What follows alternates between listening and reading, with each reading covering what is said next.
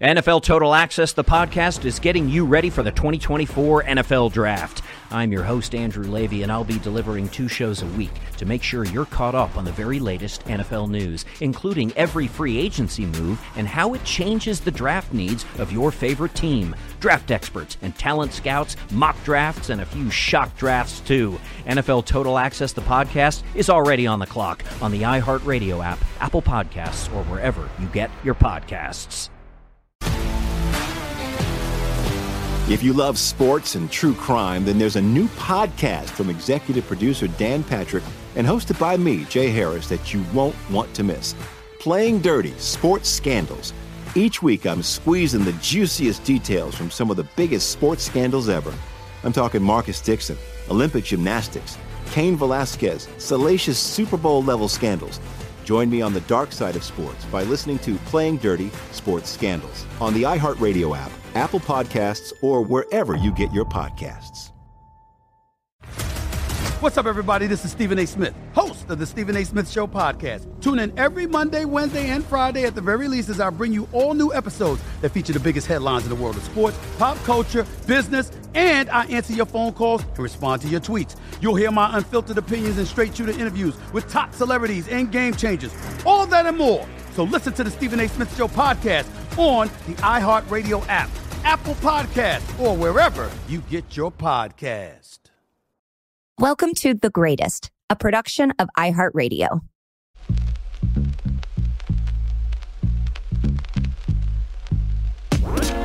All right, and welcome to another episode of The Greatest. Still in the laundry nook, still with my wife and co-host Megan Gailey. How are you doing, Megan? I'm good. How are you, honey? Very, very good. Not very good. I'm better. Yeah? But I'm good. I'm good. You've got a great fit on. Today was a day where I felt, put on some pants, put on some shoes, put on like a kind of jacket and feel like I am doing something today.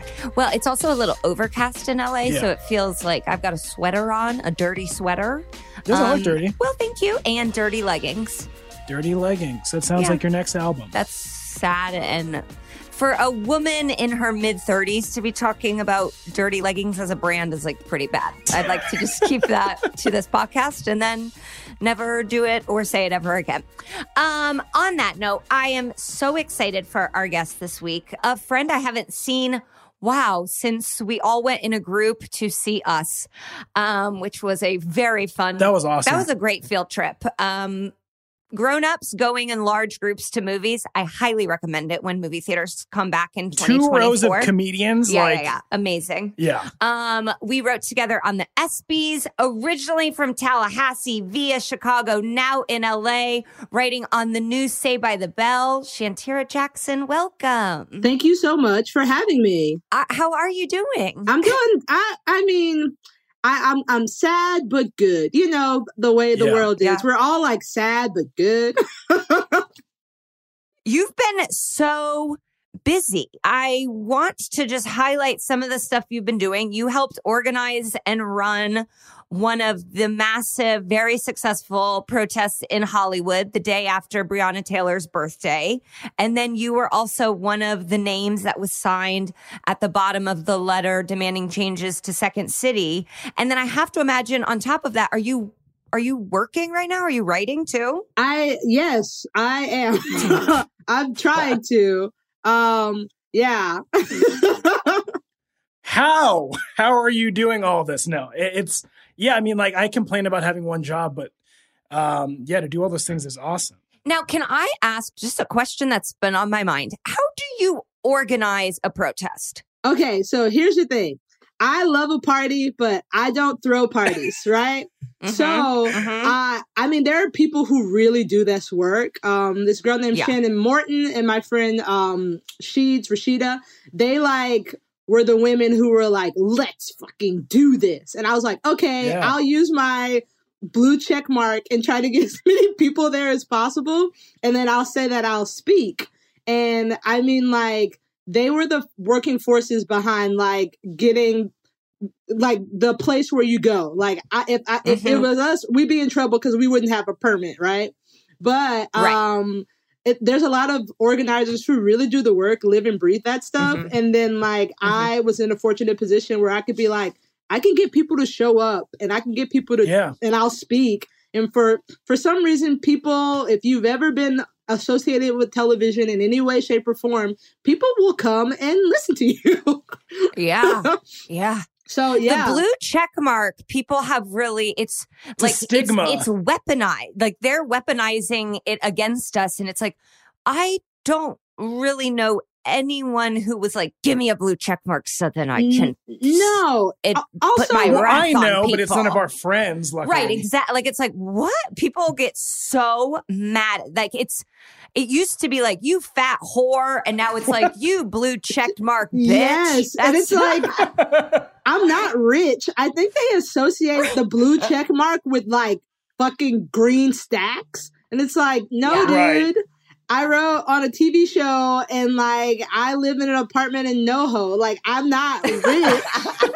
You know what I mean? Yeah. They see the blue check mark and they're like, it is Marie Antoinette herself. And it's like, no. It really, It's like, I don't have enough natural light in my apartment. The blue check mark means nothing.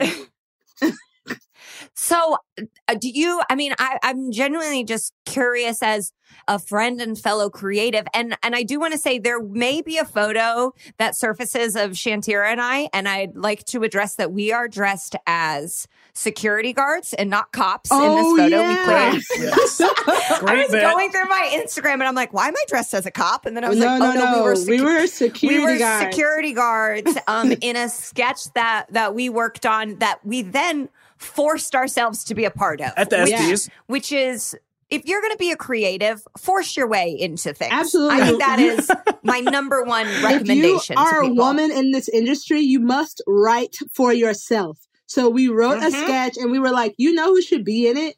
Us. As two female security guards who are smaller than the man we have to pull off the stage. It also was, they were like, oh, since, you get paid to write for a show, but then since we were doing something on camera, they legally have to pay us too.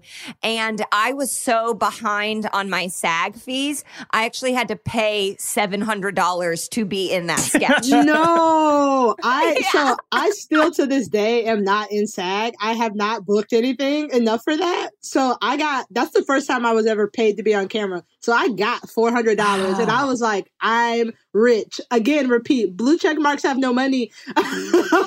Yes. And who were you? You guys were pulling off Bill Murray off stage, No, right? It wasn't Bill Murray. It was, what is his name? Michael Higgins.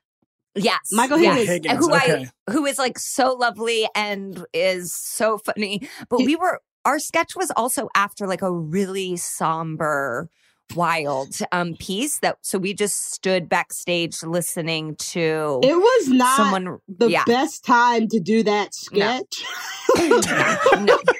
We were like, we're going next? Oh no. Yeah. And then my mom was watching and she was like, I just saw you. It was like a weird thing to be like getting a text from my mom after this really, really sad, like it was basically a like in memoriam kind of vibe after. Yeah. And then we were like, let's go do this bit.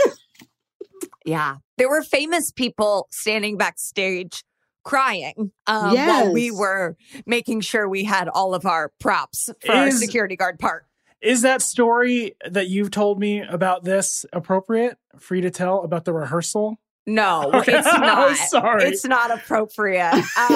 It's so, Shantira, we'll discuss it off air because you will remember and it's so funny. Maybe CJ and I will do our first ever Patreon just to tell people what this insane story is. But yeah, sometimes behind the scenes of things is really, really where the action happens. You think really it's the wild. show, it's not. It was really wild. I remember exactly what you're talking about because I was a participant. And I was like, this is not my job. So if we never tell the story, just know that a Black woman said, this is not my job. That is why. So if that gives you any idea, it was just something. And we were like, that's not your job. Right. Oh my God. So fun. I mean, remember when the world was a fun place where we would just get Mendocino farms for free, no matter where we were? I miss it. Remember Okay, so like Mendocino Farms was like chill, but I remember they were like, you can order whatever you want out of this book, and they would go to like, is it Yard House? Yard House? Yes, Yard House. And I would order a $40 ribeye every time. People be like, we're gonna get tacos for lunch, and I'll be like, I need the ribeye, mashed potatoes, and I just like every time I was like, well, I want a $40 steak. So yeah, that's what I did. Sometimes you'll be on, or I've been on things where it's like, here's the menu. And like the first day, everybody is like, okay, we're going to get chips and guac for the whole room. Let's get some calamari. And then everyone's getting like an entree salad and 3 tacos. Yeah. And then the next day they come in and they're like, okay, the limit is $15. Yes. We go so intense. We're just because happy. I'll order lunch and dinner and I'll be like, we need extra to-go boxes and take stuff home. I was paid so poorly on something I was working on that the food was my only way to like make up for it. You have to. It's like I am living below the poverty line, being on television. I'm getting a club sandwich and a steak, and you can suck my dick. I yield my time. Yes. Give me the snacks.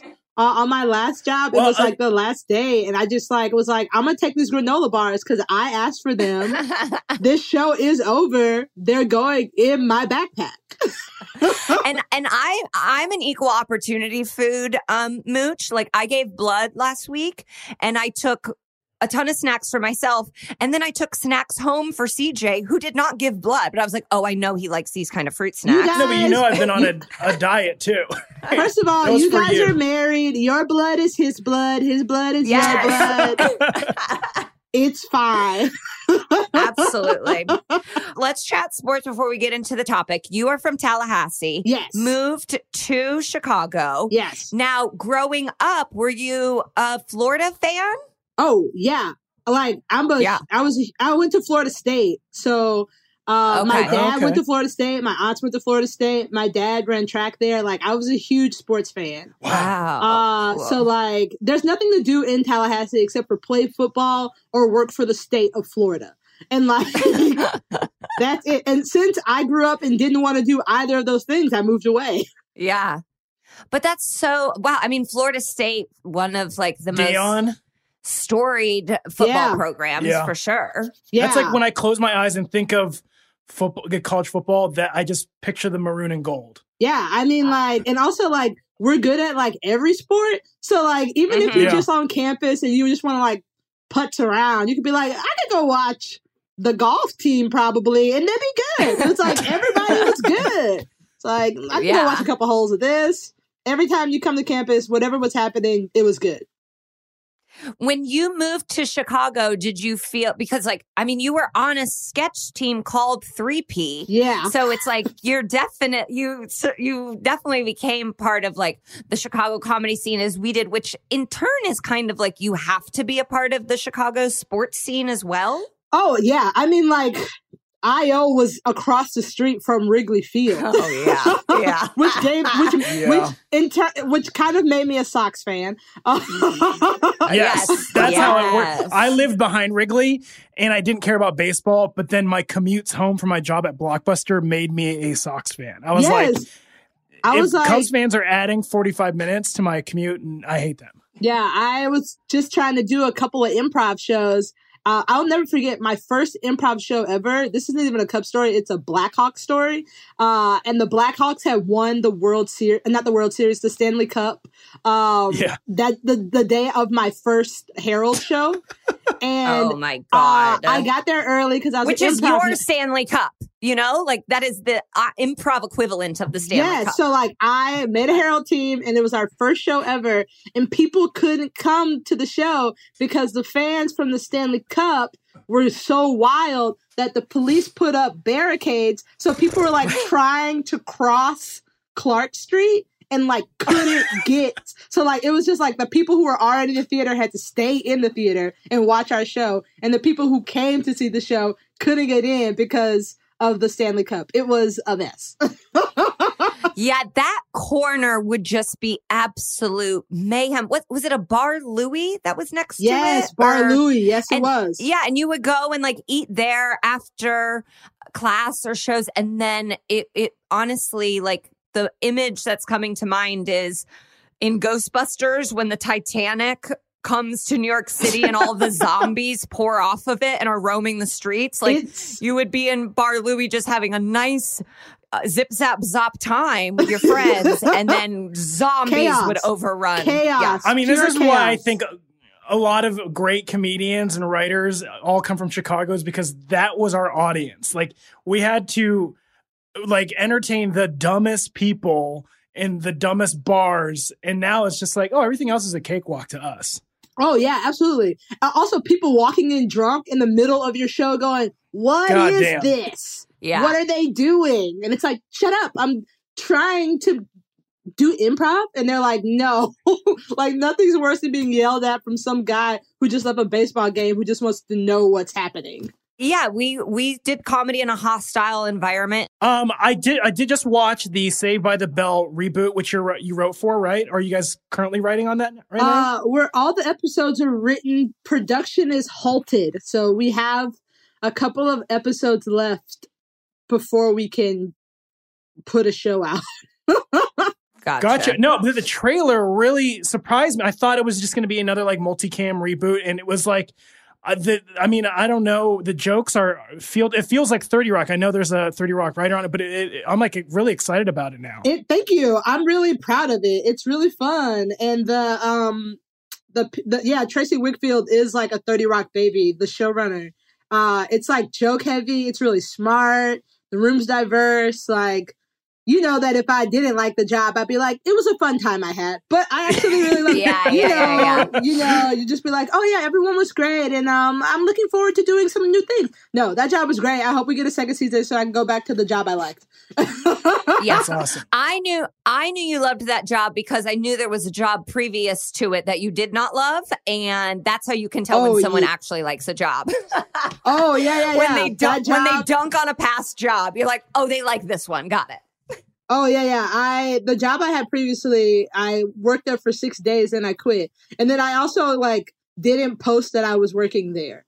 Yeah. Usually when you get a new job, especially in TV, you're like, I want people to watch it. I'm really excited about this experience. Yeah. I took that job that I quit and I was like, I'm gonna wait before I post. This has a weird vibe. Yeah.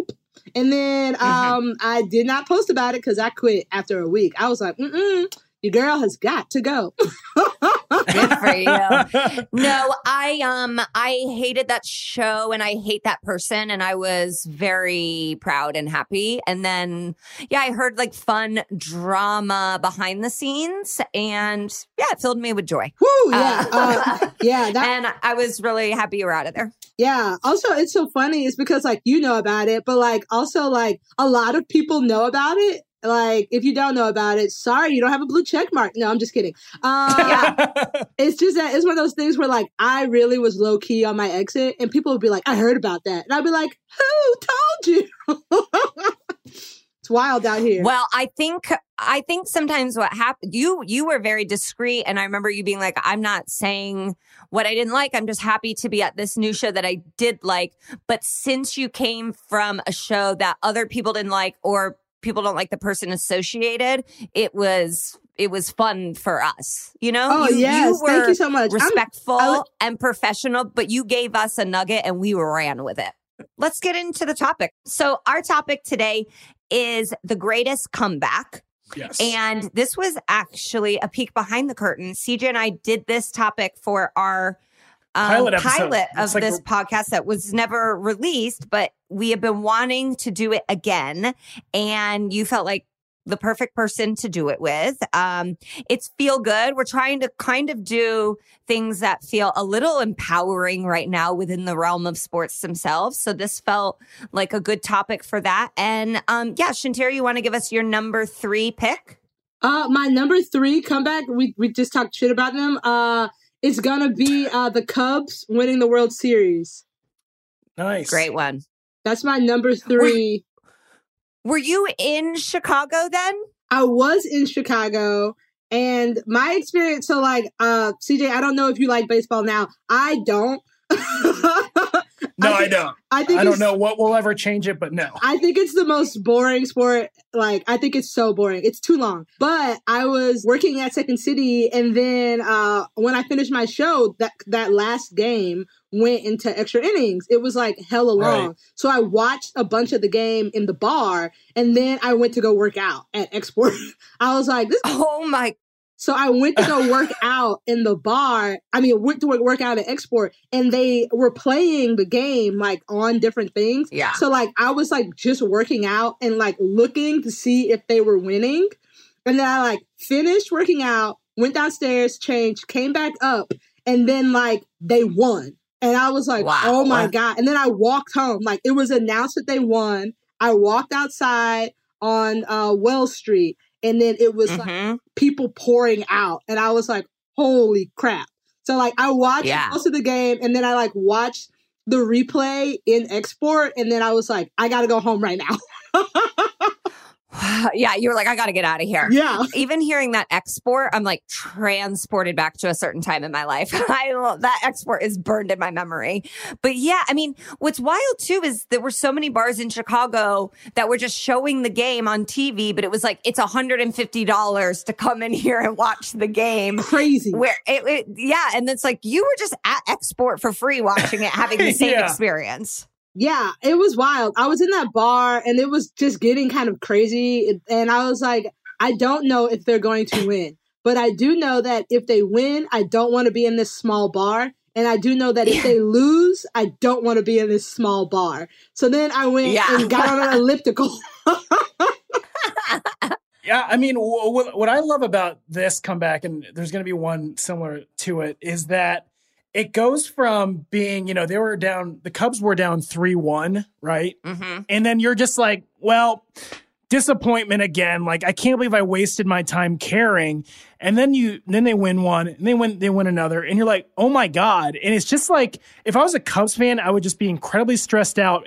But that payoff of then going into extra innings in Game 7 it is like, whether or not you're a fan of them or a fan of baseball, you're like, this is an achievement. And like something we may not see for a while. Also, I was in Chicago when it happened. That's why it's so amazing. Because like all of the choices that I have today were things that I actually saw or like participated in, like not like old videos. Like I remember watching it live, and I like remember the moment when like the whole city was like, oh my gosh, something amazing happened today. And you could feel it. There's nothing like somebody winning. Chicago winning is like, there's nothing like it. Yes. Yeah. Well, and which is more impressive to you? Coming back from down 3-1 in the World Series, or coming back from a curse that a man put on you over 100 years ago? With a goat? Goat? You think the goat's a more impressive comeback? Yeah. Okay. Overcoming the curse. I think the GOAT is more impressive, because I've seen people come back from 3-1. I've seen people come back in basketball. I've seen that before. We haven't seen anybody wait 108 years to win. So I think that's impressive. It's a longer wait. Right. Overcoming a curse is what like Harry Potter is about. Like it is impressive. Okay, I will go next. My number 3 is... Gosh, this is one I actually didn't even know about until last week, when this person maybe celebrated a birthday or some sort of anniversary. And it is Ben Hogan winning the 1950 U.S. Open. Wow. And I know about this. Well, I'll just say now, my honorable mention is going to be Tiger winning the 2019 Masters. And everyone considers that like truly the greatest like individual comeback from his he had 4 back surgeries and his personal scandals and the Hooters waitress and all of that. And then he was able to come back and win. But when Tiger is asked about that, he says Ben Hogan's comeback is the greatest comeback in sports. So I'm giving the nod to him. And Ben Hogan was hit by a Greyhound bus. What? Hit by a Greyhound bus. Leaving on his way driving home from a tournament, and broke his pelvis. Ribs were broken. When the authorities or whoever first got to the scene, they thought he was dead. That's how smashed the car was. What? He should have died. He should have died. And doctors are like, there's no way he'll ever play golf again. He may never walk again.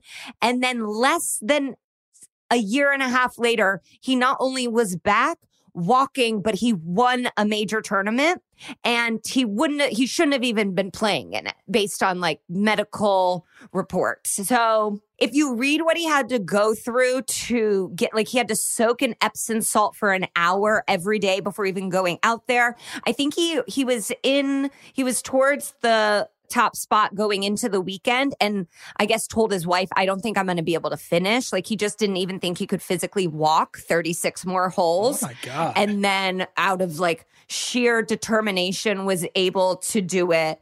And and won a major, and then went on to win many more majors after that. And that kind of like that's why we even know who he is. I guess he also hit the ball further than anyone ever.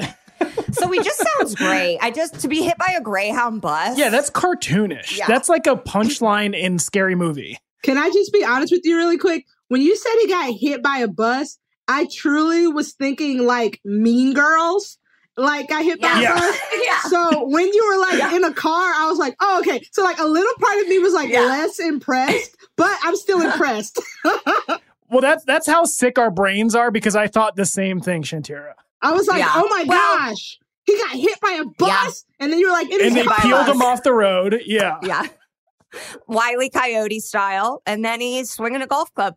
But yeah, it's just, to your point, Shantira, it's like, I wasn't alive, so I don't know this. Yeah. And I only know about it because I think what Tiger did is so incredible. And Tiger's like, yes, it is incredible that I cheated on my wife and won a major after it, but it's more incredible that this man got hit by a bus. Yeah, I'm crazy. I'm taking Tiger's opinion on that. So that's my number 3. I mean, poor Ben Hogan, he couldn't even get it to my 1 spot. Okay, CJ, you give us your number 3. All right, my number 3, I don't like showing them love. Oh, God, I don't like what this is already. It's Patriots Super Bowl 51. No, I hate this. You know what? It was probably one of the worst sports moments to have to experience. Just like, not a good year. No, it felt like Trump won again. Yeah, and that's why I'm like, it truly...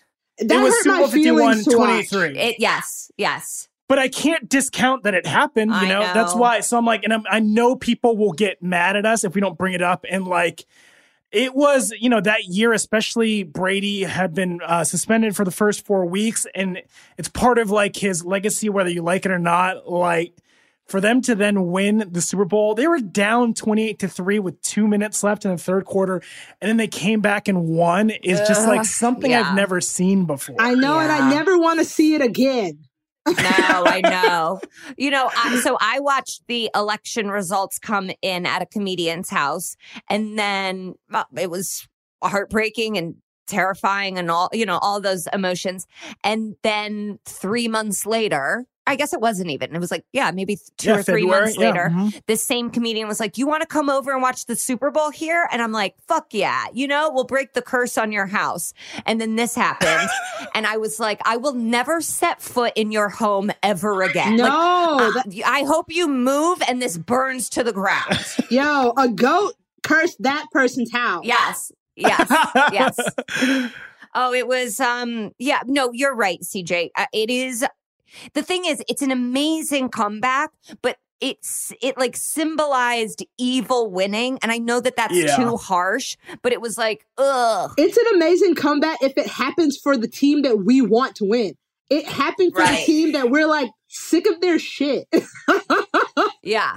It's like Darth Vader being like clinging for his life and coming back. It's like, okay, you did it, Darth Vader, but like, we don't like you. Yeah. CJ, thank you for taking one for the team because people would be mad. I'm just doing them a service. The Super Bowl is a large stage and they did do it. It's just, I feel for the Falcons, but yeah. But they needed it. We needed a win. I know. And I know. It's like, I say we. I don't give a fuck about the Falcons, I know. But I was like. No, I mean, everyone against Trump was on the Falcons side. Were Hillary somehow. Yeah. We needed that and we did not get it and we got it in the most upsetting fashion. Yeah. So. Oh, wow. Yeah. What a span of a few months that was. Okay, let's take a quick break and we'll be back with more. NFL Total Access, the podcast, is getting you ready for the 2024 NFL Draft. I'm your host, Andrew Levy, and I'll be delivering 2 shows a week to make sure you're caught up on the very latest NFL news, including every free agency move and how it changes the draft needs of your favorite team. Draft experts and talent scouts, mock drafts, and a few shock drafts, too. NFL Total Access, the podcast, is already on the clock on the iHeartRadio app, Apple Podcasts, or wherever you get your podcasts. If you love sports and true crime, then there's a new podcast from executive producer Dan Patrick and hosted by me, Jay Harris, that you won't want to miss. Playing Dirty: Sports Scandals. Each week, I'm squeezing the juiciest details from some of the biggest sports scandals ever. I'm talking Marcus Dixon, Olympic gymnastics, Cain Velasquez, salacious Super Bowl-level scandals. Join me on the dark side of sports by listening to Playing Dirty: Sports Scandals on the iHeartRadio app, Apple Podcasts, or wherever you get your podcasts. I'm Hannah Storm, and my podcast, NBA DNA with Hannah Storm, digs deep into the history of professional basketball, along with my own, as one of the first female sportscasters. Now let's get you up to speed on what else happened around the NBA today. We talk to all sorts of people I interacted with, from Dr. J to Charles Barkley, and recap iconic moments. Yes, he's got it. Here he comes. Way rock the baby to sleep and slam dunk. As well as some of the wild stories behind the scenes. We were like, what? What are we in for? The scoreboard crashes before we even tip a game off. Today, the NBA is a global sports and entertainment giant. Players are multimillionaires and cultural icons. Iguodala to Curry, back to Iguodala, up for the layup. Oh, blocked by James. LeBron James. And these stories are about how we got here, both on and off the court. And what's next? Listen to NBA DNA with Hannah Storm on the iHeartRadio app, Apple Podcasts, or wherever you get your podcasts. All right, and we are back with our second picks. Shantira, kick us off here. Okay, so my second pick is another game that I remember watching live, and it is the Miracle Minute by Duke in 2001. Wow, yeah. And like Jay Williams, they were playing Maryland, and they scored 10 points in like a minute. Was this in the championship or Final Four? No, I don't even think it was in the championship. It was just like a regular season game. Oh, it was just like a wild game. Yeah, it was just like a wild game. And, like, they were down by 10 points with, like, a minute left. And, like, in men's basketball, like, that is nothing. Like, I've grown up to be like, anything can happen in 10 minutes, right? But it really felt like they weren't at Duke, I don't believe. I think they were at Maryland.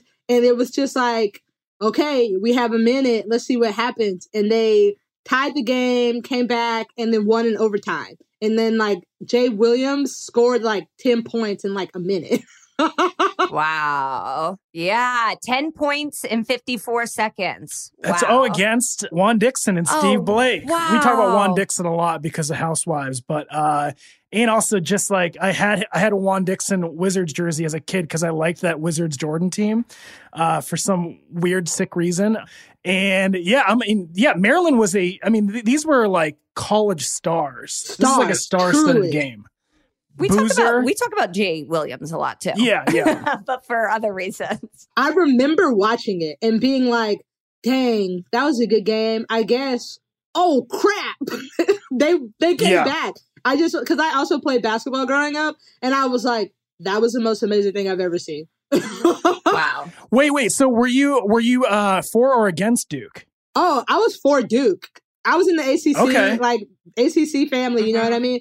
And like, I really loved Duke. I really loved who was winning. I was like 15. So I love Duke. I love UConn. I loved watching really, really good players be good. So I was like, I want Duke to win. And man, that was a crazy, crazy game to watch.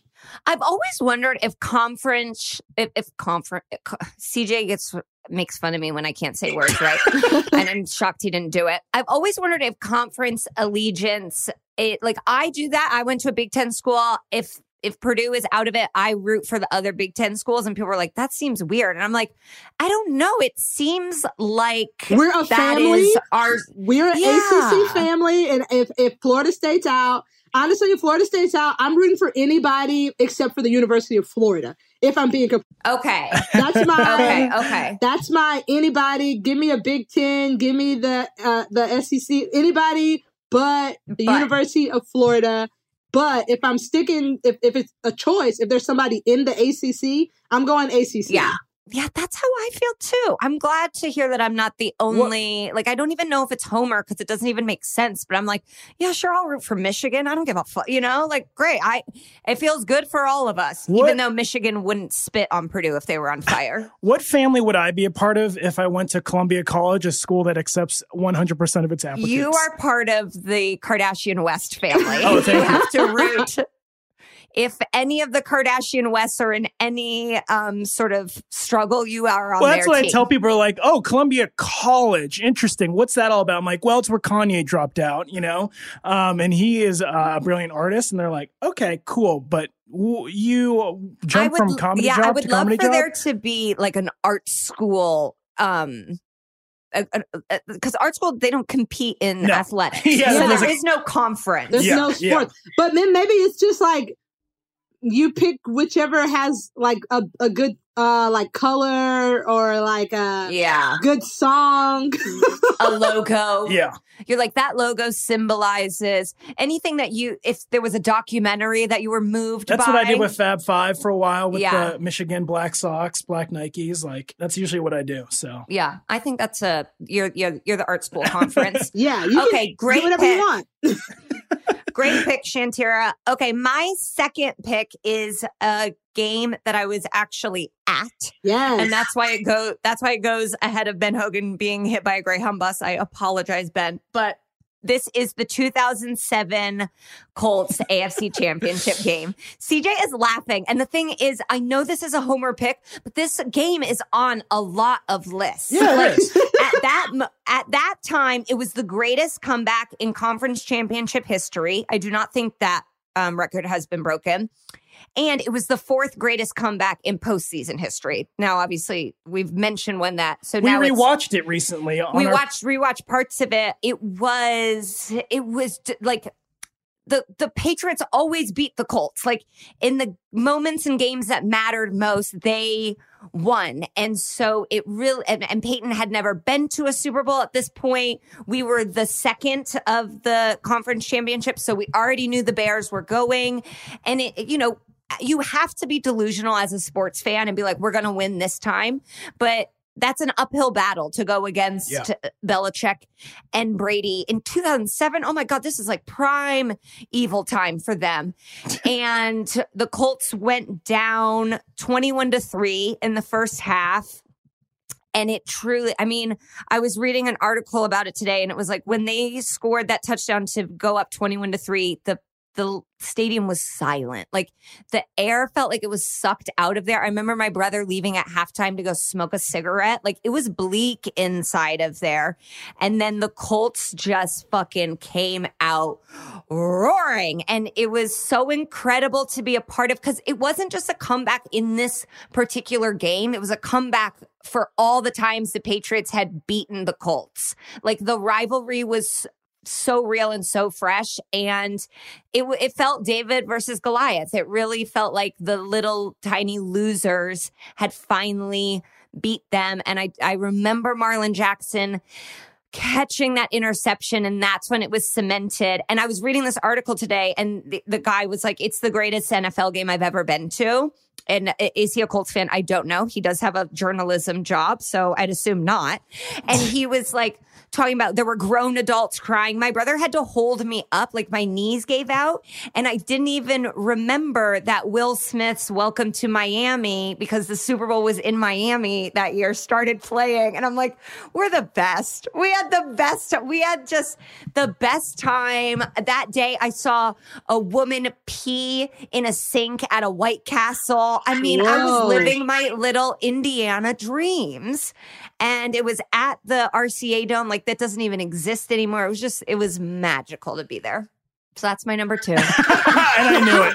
Honestly, and that's why I made the Patriots come back my number 3, because I knew it would just set you up nicely for that. Thanks, honey. All right, you feel good? Oh, I feel so good. I love that team. You blacked out there for a second describing it play by play. Well, I also, the Colts went on to win the Super Bowl. If they hadn't, would that game still feel as good? I don't know. I think it would still be a great comeback, but it's like it was the biggest hurdle to then what went on to be a Super Bowl win. So yeah, it feels sweet.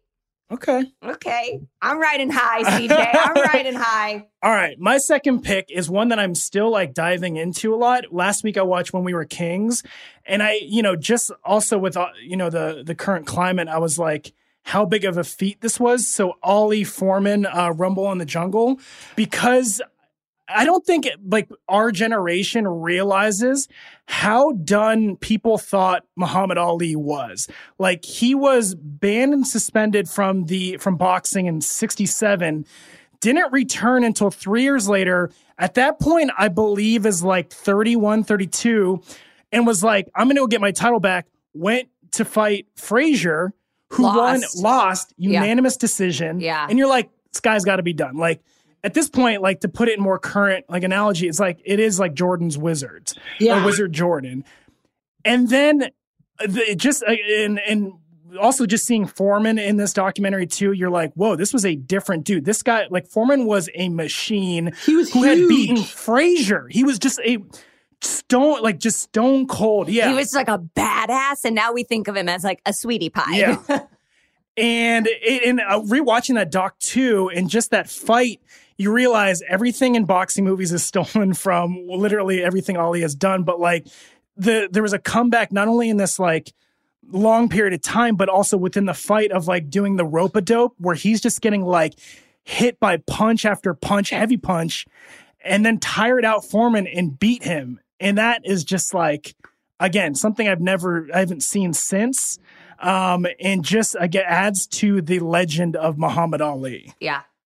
Muhammad Ali is probably the number one person that I've learned about, that I'm very much aware that whether it was my own choosing to not know about him or society as a whole being like, oh, that's just not a dude that we fully celebrate. But I'm like, damn, this guy is a legend. Yeah. Was a king, a god amongst humans, amongst normal people, to boycott going to war. I mean, that shit sounds so he really cool walked the now. walk. So many people talk the talk, but he was like, I don't give a shit about this medal. I don't care about this belt. I'm here for my people. And it's like, whoa, also that's a lot of money. He was really he gave up a lot just to be I'm going to stick to my principles. I'm going to stick to my morals. And then came back and whooped some ass. You can't be mad at it. Years after. Yeah. I mean, and it's so interesting too. This NBA debate is happening right now. And that's not something I can even have an opinion on. If Kyrie doesn't want to play, I get it. If LeBron wants to play, I get it. Everybody is right in what they want. But Muhammad Ali, he wasn't boycotting. They banished him. They said, you cannot play because that's so, he would have taken the platform. He would have continued to fight and use his platform and push the issues, but he was silenced and unallowed to, which is so crazy given what we see. I mean, it'd be like LeBron being punished for calling Trump a bum, you know, we've evolved since then, but it's wow, he really did so much and is so underappreciated, I think, especially in white America. Yeah. Well, also it's a different narrative. America's very good at rewriting history. So now they're all we love Muhammad Ali. We love everything about him. And we're 50 years ago, you did not love him and you were not about him. Oh, yeah. That's a great pick. Thanks, CJ. Okay, we're going to take a break and then we'll be back with our number one picks.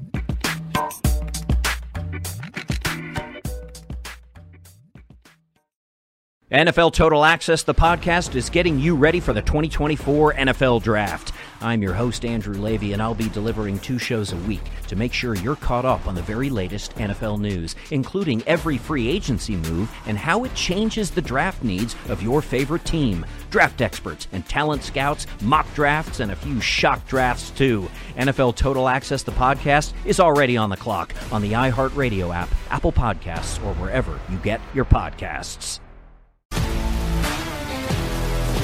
If you love sports and true crime, then there's a new podcast from executive producer Dan Patrick and hosted by me, Jay Harris, that you won't want to miss. Playing Dirty: Sports Scandals. Each week, I'm squeezing the juiciest details from some of the biggest sports scandals ever. I'm talking Marcus Dixon, Olympic gymnastics, Cain Velasquez, salacious Super Bowl-level scandals. Join me on the dark side of sports by listening to Playing Dirty: Sports Scandals on the iHeartRadio app, Apple Podcasts, or wherever you get your podcasts.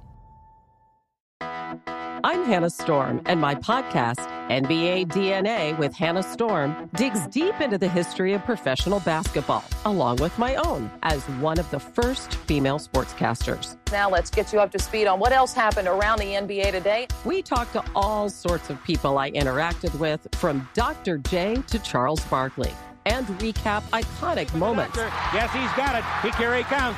Way rock the baby to sleep and slam dunk. As well as some of the wild stories behind the scenes. We were like, what? What are we in for? The scoreboard crashes before we even tip a game off. Today, the NBA is a global sports and entertainment giant. Players are multimillionaires and cultural icons. Iguodala to Curry, back to Iguodala, up for the layup. Oh, blocked by James. LeBron James. And these stories are about how we got here, both on and off the court. And what's next? Listen to NBA DNA with Hannah Storm on the iHeartRadio app, Apple Podcasts, or wherever you get your podcasts. All right, and we're back. And Shantira, how we do this, since you're our guest, you'll be the last of the to choose the number 1 pick. Okay. As sort of our big finale. So, Megan, why don't you kick us off? Okay, so my number 1 is a person coming back from an injury again, and this one is Monica Seles, coming back from being stabbed in the back while playing a tennis match. Whoa. It's so insane. I've been a lifelong tennis fan. This happened in 93, so I do remember this happening. It doesn't matter what the fuck I was doing, but it's something that I forget about a lot, and then when I remember it, it's so crazy. Monica Seles at that point was she was the number 1 ranked woman in the world. She had won 8 majors. She was playing kind of even like a warm-up match in Hamburg, Germany, and a Steffi Graf, psycho fan, ran onto the court and stabbed her in the back. And the guy's name was, I know it's Shantira. It's so fucking crazy. I'm not the laughing. Guy's name, I don't think it's that's my response when things are so fucked up that I just laugh. Yeah. I know. The story is going to get even more fucked up, unfortunately. The guy's name is Gunter Parch. And yeah, he was obsessed with Steffi Graf, and Seles had recently beat her. And Gunter ended up serving no jail time. What? He was given 2 years probation. And because of that, Monica Seles said, and then did not ever play in Germany ever again. She said she did not feel safe playing there, and she felt like their justice system had let her down. Absolutely. But she did come back to play. There was even discussion about holding her number 1 seat for her because her ranking was dropping, not because she got injured playing. She got injured because someone stabbed her. And so they ended up voting to not hold her seat for her, but she still had her ranking when she came into tournaments. And so she came back, it was less than 4 years later, and won the Australian Open, which is the major that Serena won while she was pregnant. So I just, it's so badass for both of them. But then that ended up being the last major that she won at post the stabbing. But she did have a career, but it really, it halted her. It took away 4 years of her tennis prime, which tennis is such a short, traditionally like career length you have. Obviously, like Serena has busted that and Federer, but it used to be like, oh, you've got like 5 years that you can play tennis, and 4 of them were taken away from her, but she did come back to win a major and then some other like tour tournaments after.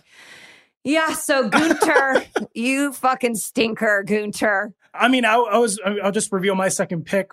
It's, the Cavs coming back from 3-1. That's your first pick, you mean? Or first pick. And then I'm like, none of them were stabbed in the series, It's the thing that makes it extra crazy is that it was in a tournament. Like, she was playing tennis during this. Oh my God. And she has contended that tennis has not done enough to protect players. Like that year at Wimbledon, usually the chairs, they have their backs to the crowd and they're seated like next to the umpires. That year at Wimbledon, they turned the chairs so they were facing the umpires. And Monica Seles was like, yeah, that's not really enough to stop someone from running on the court to stab somebody.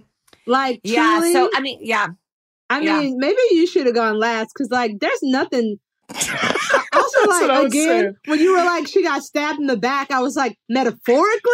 Like, I keep messing up what, like, I thought they got hit by a bus, for real, and then I thought they were the metaphorical stabbing. And you know what? Every time you tell me what's real, I'm flabbergasted. Also, like, how bad does Steffi Graf feel? It's like, oh my God, Gunter, what are you doing? Oh God! It's like it's that Jodie Foster. Didn't one of her fans? He tried to kill. He tried to assassinate somebody. Yeah. And it's like, oh my God, these fans, like Gunter, Steffi is not going to be like, wow, I love you now. Yeah, it doesn't make any sense. Wow, that's wild. She's married to Andre Agassi. She don't care about you, Gunter. Well, and like in the articles, they're like, and authorities think he maybe had mental problems. It's like, you think Gunter was suffering from some mental issues to run on a tennis court and stab a woman he doesn't know? Like, yeah, he's suffering from some mental issues. It's so wild. I'm going to have to really look into this later because in my head, it had to have happened so fast, but in my head, it's like slowed down. You see a man with the knife, people are running. Like, you know how buck wild and like insecure things have to be for a full grown man with a knife to come onto a court. And I bet she was wearing all white. Oh my gosh. Wow. She was in her cute little tennis outfit. There's actually like a really iconic photo. It's eerily similar to the Nancy Kerrigan on the ground where Monica's on the ground being tended to. It's such a wild, insane, terrifying story. I will be looking into it. All right. Good. I'm glad. And I also just like have always loved Monica Seles. She was a badass, awesome tennis player and so cool. And yeah, I feel like he definitely robbed her of this, but she's still a badass. I wouldn't even play ping pong ever again. Like it would be a wrap for me, a wrap on my tennis life. But she came back and beat some ass too. Okay, CJ. All right. Give us the Cavs. Well, no. So honorable mention, I didn't mention because it felt so new and I just remembered it was the Chiefs, the game before the Super Bowl where they were down 24 unanswered points. And then I think maybe Damian Williams, he returned it. Like it was like a 70-year. I don't even know how long it was. But then everyone knew like, oh, like you could feel it. And then they rode that all the way into the Super Bowl and won. So that was against the was that against the Texans? Against the Texans, yeah. Good. I like watching and like the Texans that was lose. like again a correction. We just didn't want to see like we needed the Chiefs to win. Yeah. In our climate, and so the Texans coming in there and scoring 24 unanswered. You're like, all right, we're veering back towards Republican. Why were we mad at the Texans? I just am mad at JJ Watt always. Oh, right. Because this was pre-knowing about the Astros cheating. Because it's like, you guys got a World Series that you like kind of don't deserve. So yeah, you're not going to go to the Super Bowl. Yeah. We just that's just what's going to happen. Any red, white, and blue team, I'm like, we don't need it. I don't know if the Chiefs can be held up as like, I don't know if the Chiefs in that weird song they sing can be I know, it's celebrated like as. Root for, but at the end of the day, It's I totally forgot. At the end of the day, it's like the Chiefs are technically in the ACC. You know what I mean? They're like, if we're going for the Texans or the Chiefs, we know everybody's got some problematic stuff going on, but I'm going to go for the Chiefs. The Chiefs have a crazy history. Whoever has the least amount of bad things is who I now root for. Yeah, and you want Andy Reid, And I mean, what's beautiful, they both have black quarterbacks. Like, that was a celebration. I forgot my honorable mention, obviously Reggie and the 8 points in 13 Yeah, we just seconds, talk about it every episode. We know it. Okay, so and now, same with this one. So 3-1, Cavs coming back 3-1. It made me cry. Just everything was so beautiful about it. Like, the Warriors were the best team in basketball. We kind of got the sense of like, we don't need to watch this anymore. And LeBron doing it for Cleveland. It was just said like that was like one of his first words in the post game, like genuine, like just tears of joy and relief. I rewatched that last 5 minutes of that fourth quarter of Game 7. It is just truly magical. Every player has, like, LeBron had the block, Kyrie had the 3, and Kevin Love had the stop on Steph Curry. It's just, in sports, is one of the greatest moments. I think very much like the Cubs win, it's not just a win from 3 down. It's that he's from Cleveland. Yeah. He played in Cleveland. They couldn't do it. He goes to Miami. They burn his jerseys. He wins it. He comes back. Like, it was so layered, and everything Cleveland has been through with the Cavs being bad and the Browns being how they are. And then them also having just like financially kind of falling apart as a city. Didn't their river catch on fire? Like, crazy shit is constantly happening there. They call it the mistake by the lake. I think it's so rude. I love Cleveland, but it did feel like good versus evil. And I know that's wrong to say that the Warriors were evil, but I wanted LeBron to win for his city badly. Yeah, I wanted him to win for his city. And it's like, that's where he grew up. It's like, I mean, like, it really truly is like a great American tale. Like, he is this young black kid doing it for his city. He goes all over the country, and he comes back for like, wasn't that contract was like he was like, I'm going to come and win a championship for you, and then I'm leaving. Like, he literally did it all for his city, and then he was like, this is finished. I feel like if LeBron retired after that, he like did his work. He did the work he wanted to do. Yep. Well, and now we know that win was what made Jordan be like, okay, you can make a documentary about me. Like, he was like, oh, damn. Okay, he's really coming for like it. And there will be a documentary about LeBron someday. And that will obviously be so integral, and it is like such a magical moment. I hope we don't have to wait 22 years for it. No, I don't think we will. I'm sure LeBron's working on it already. But yeah, it made me cry. I think it made a lot of grown ups cry. Okay, Shantira, are you ready for your number one? I'm ready for my number one. My number one is Florida State National Championship 2014. Okay. We were really, really losing. We were down. We scored first. We were like 3-0, and then Auburn came back, and they were in the lead 21-3, and it looked really, really, really bad. And then we came back. We came back and we won. Fourth quarter, last minute, Jameis Winston throws it to Kelvin Benjamin. 13 seconds left on the clock, and we came back. We ended the season 13-0, national champions. I fully remember that. It was like, I almost think that one gets overshadowed because of Jameis. Yeah. You know? I also have a story about where I was when that happened. So, like, I was living in Chicago. It was the middle of the polar vortex. The day that Florida State won the national championship, I was in my studio apartment alone. It was negative 54 degrees outside. Oh, my God. And I was talking to my aunt, my family. We were watching it, right? My aunt is a Florida State alumni too, and we're watching it, and it's the fourth quarter. I mean, it's halftime, and we're down 21-3, and she turns it off. She goes, I can't watch us lose this game. And then I was like, I'm stuck inside in the middle of an apocalypse. I'm going to watch this game. So I'm drinking bourbon by myself in my studio, and we fucking come back, and we're national champions. And I call my aunt, and I go, we won. And she goes, what? I turned it off. Really? Yes. She didn't. Oh my God. She hadn't even been getting like texts. I guess she's an aunt. Aunts don't really get texts. She's an auntie. She was like, I can't do it. I'm going to turn it off. I don't want to hear anything. Because also, like, there's some members of my family. Like, my mother is a Gators fan. Trash. Okay. So she was like texting my aunt being like, you're losing. So my aunt was like, fuck it. I'm not taking any more texts. Call me when the game's over. God. And then I was like, yo, we just won. Undefeated, Rose Bowl, baby. Give me my championship. Wow. Well, and then how do you celebrate something like that? Because the polar vortex, because my first instinct would be to run out on the street and find somewhere to get drunk. So how do you then celebrate? I was already pretty drunk because we were losing so bad at halftime.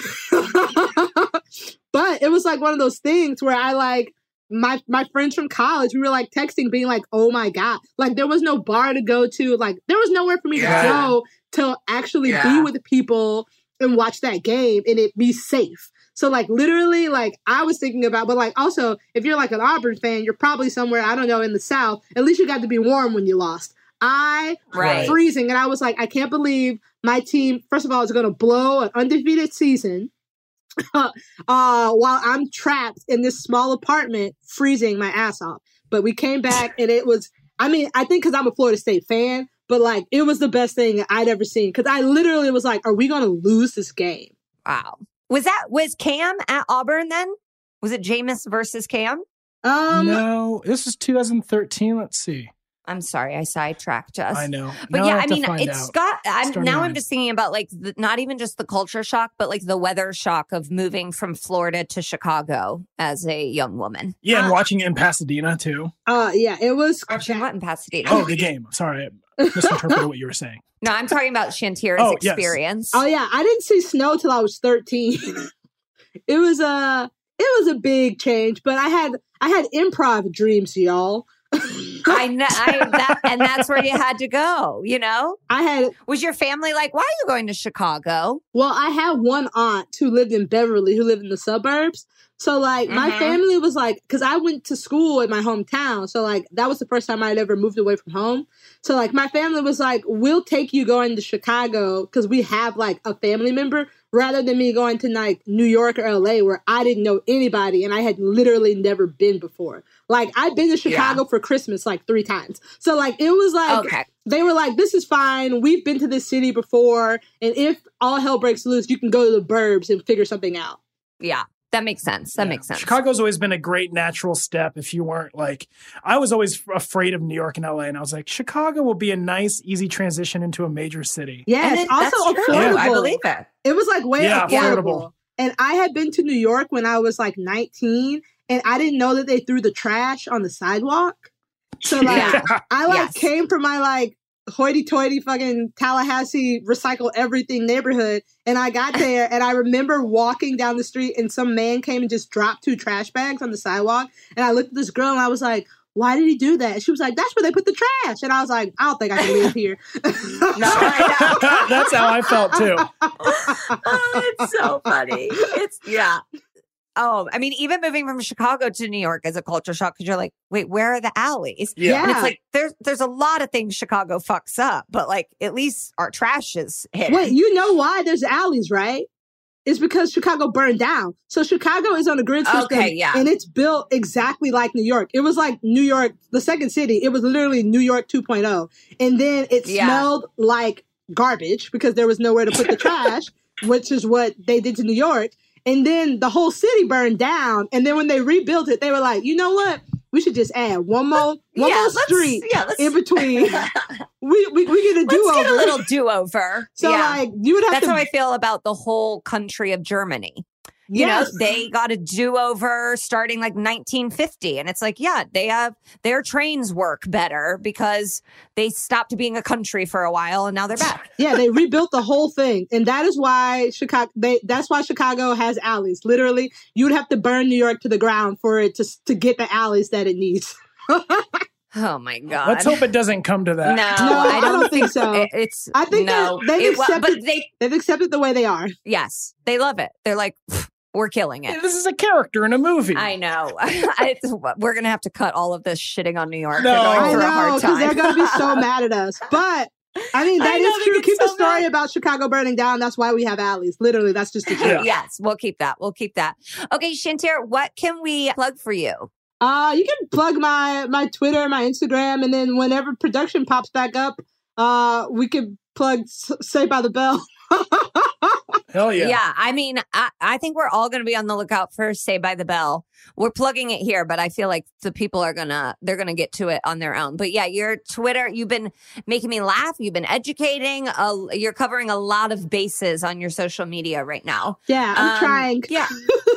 You've got to be fucking exhausted. I hope you are napping. I know that you're making a lot of delicious, you're baking, you are pickling, you're making salsas. It all looks incredible. Yeah, I'm trying to come out of this with not necessarily a skill set, but if shit went down, if you need bread or pickles, I got you. Great. I mean, I appreciate all of the activism work you're doing. And then on Instagram, visually, you're doing a lot of great work too.